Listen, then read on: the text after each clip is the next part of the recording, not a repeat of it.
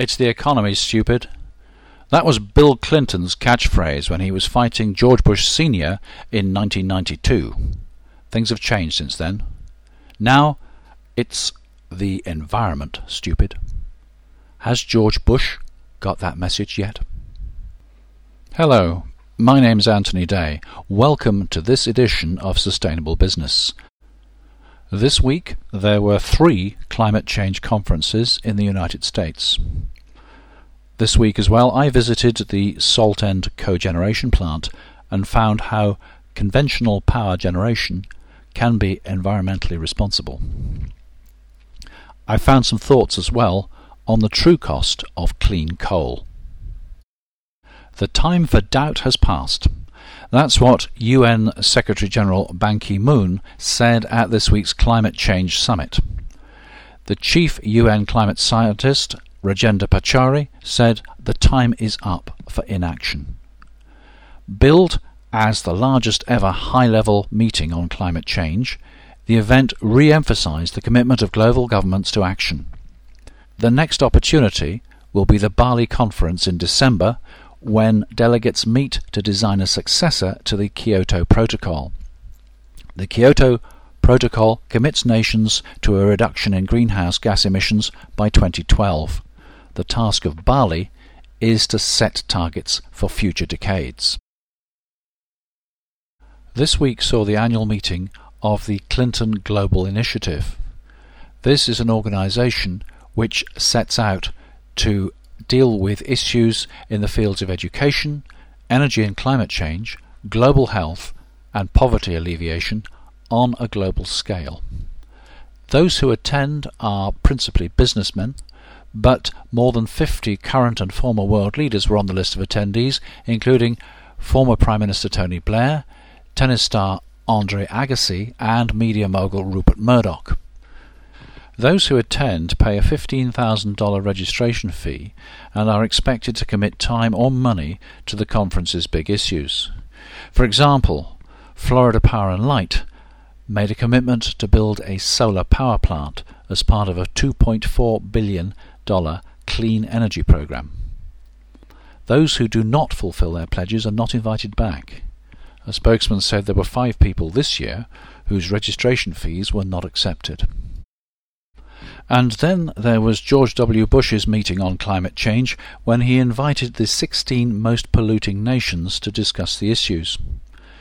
Opening the 2-day meeting, U.S. Secretary of State Condoleezza Rice said climate change requires an integrated response encompassing environmental stewardship, economic growth, energy supply and security, and the development and deployment of new clean energy technology.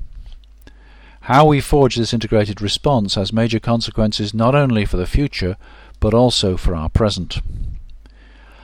Many delegates were sceptical of George Bush's conversion to the climate change cause, given that the United States and Australia were the only 2 countries not to sign the Kyoto Agreement. They were not too happy to be lectured by the Americans on the risks and dangers of climate change, when they had been trying to persuade the Americans of those very facts for years.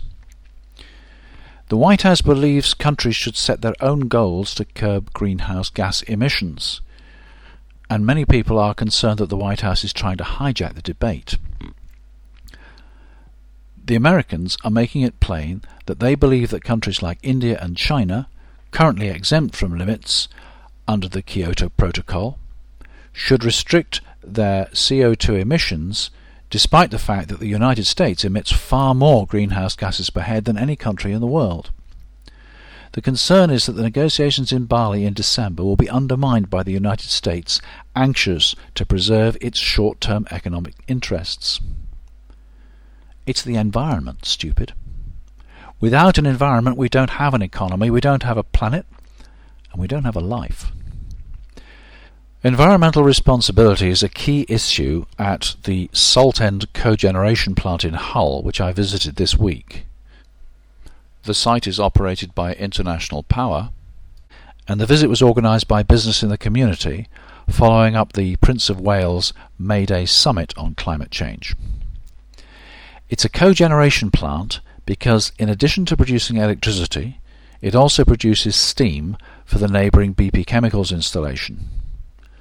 At 55% efficiency, it is one of the most efficient conventional generating plants in the country.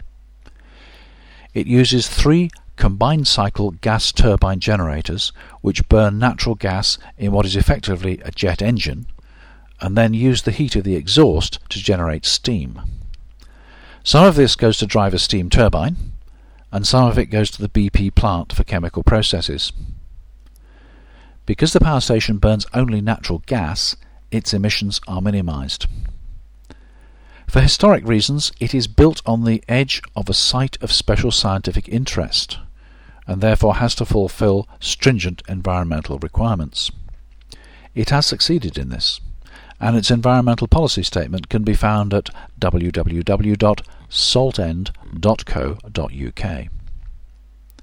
Also present at the Saltend visit was David Leach, manager of International Power's Rugeley Power Station. He was asked about carbon capture, a way of making conventional coal-fired power stations cleaner.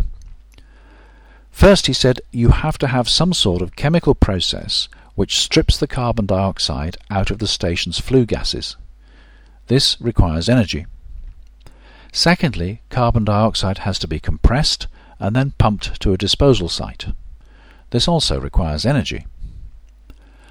Although there is no commercial carbon capture in operation at present, the preferred site for storing the CO2 would be an exhausted oil well in the North Sea.